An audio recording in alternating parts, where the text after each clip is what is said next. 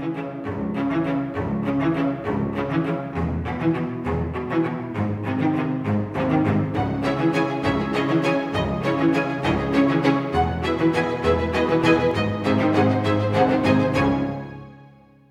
back to the Rights and Liberties podcast, where we are discussing the Federalist Papers. Today we will talk about Federalist 76. We typically organize these podcasts around three big ideas from the essay under review.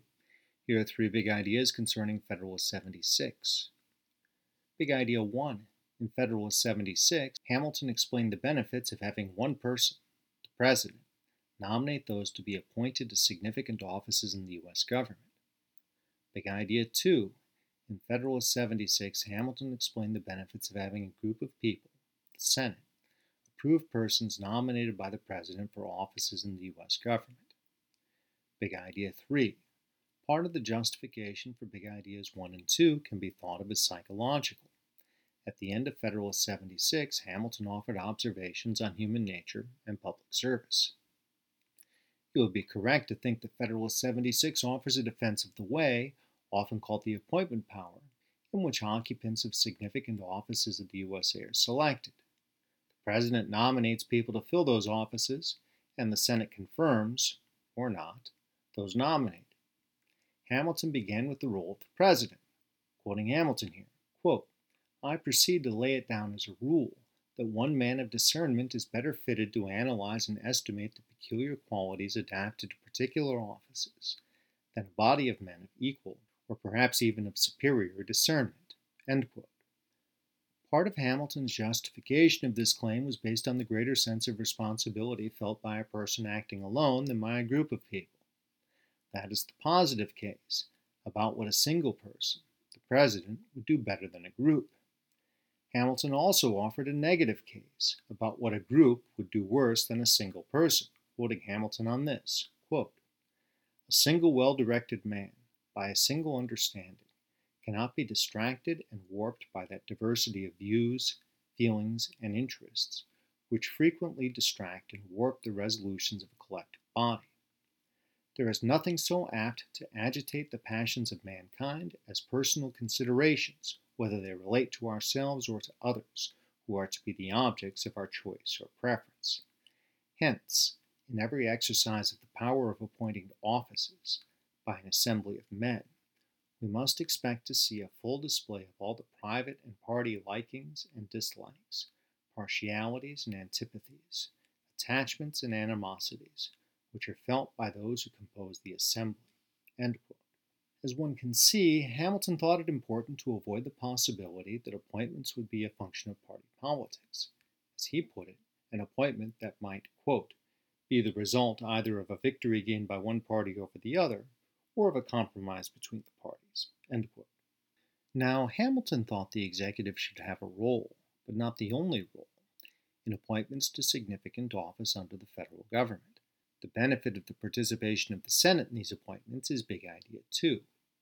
The way Hamilton squared this with the advantages gained from having a single person, the President, choose, was to assert, quote, "that every advantage to be expected from such an arrangement would, in substance, be derived from the power of nomination, which is proposed to be conferred upon him, while several disadvantages, which might attend the absolute power of appointment in the hands of that officer, would be avoided." End quote. One potential hazard of this method of choosing officials was described by Hamilton. What if the Senate should reject the President's choice?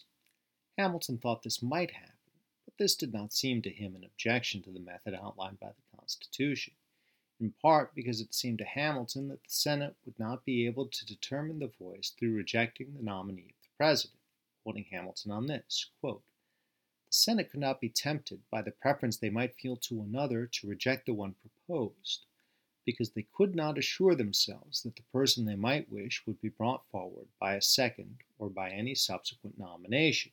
End quote. So that explains why the Senate would not be harmful. But what positives would the Senate bring to the process? Hamilton posed and answered this question, quoting Hamilton once again, quote, "To what purpose, then, require the cooperation of the Senate? I answer that the necessity of their concurrence would have a powerful, though, in general, a silent operation.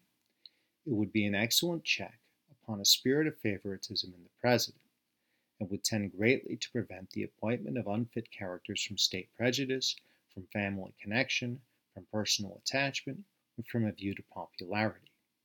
In addition, it would be an efficacious source of stability in the administration. End quote.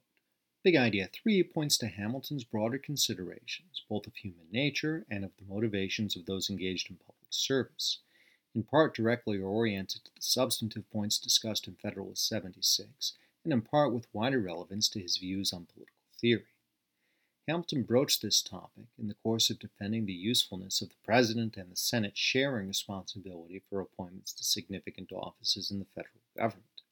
Quoting Hamilton here, quote, "To this reasoning it has been objected that the President, by the influence of the power of nomination, may secure the complaisance of the Senate to his views. The supposition of universal venality in human nature is little less an error in political reasoning than the supposition of universal rectitude. The institution of delegated power implies that there is a portion of virtue and honor among mankind which may be a reasonable foundation of confidence, and experience justifies the theory. It has been found to exist in the most corrupt periods of the most corrupt governments." End quote. What did Hamilton mean here? He urged people not to assume that venality is a universal characteristic. That would be a mistake. One may reasonably assume that there are good characteristics in humans. Hamilton pointed to virtue and honor. Experience tells us, according to Hamilton, that this is so. To be sure, people have qualities other than virtue and honor. Hamilton thought the claims about, quote, universal rectitude, end quote, were even more incorrect. But there is some virtue in honor, and Hamilton saw this as an empirical fact, shown by experience. In what might seem a surprising note, as we saw, Hamilton saw this fact as demonstrated in corrupt regimes. Note his claim, quote, "in the most corrupt periods of the most corrupt governments," end quote. Hamilton had a particular example in mind, quoting Hamilton here, quote, "The venality of the British House of Commons has been long a topic of accusation against that body, in the country to which they belong, as well as in this, and it cannot be doubted that the charge is, to a considerable extent, well founded. But it is as little to be doubted that there is always a large proportion of the body, which consists of independent and public-spirited men, who have an influential weight in the councils of the nation. Hence it is, the present reign not excepted, that the sense of that body is often seen to control the inclinations of the monarch, both with regard to men and to measures." End quote. Would one be justified in the fear that the Senate might be influenced in its judgment of nominees by considerations other than qualifications of nominees for office?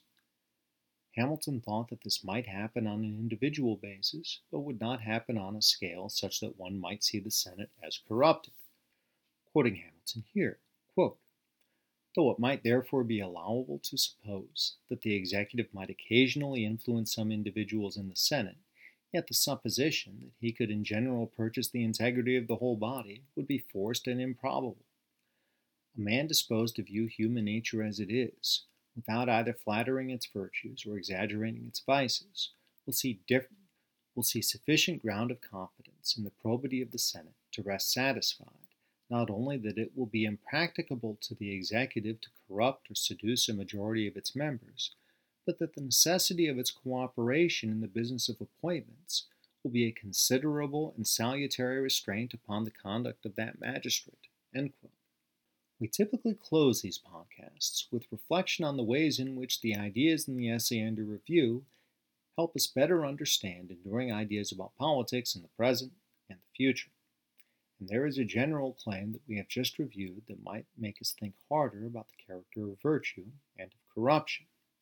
I think it is fair to treat corruption as the opposite of virtue or honor for these purposes.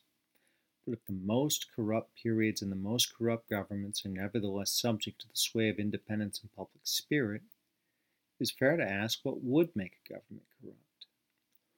One way to answer might be to point to republican institutions, and to say that such institutions can harness and make useful the strength of even those that are corrupt.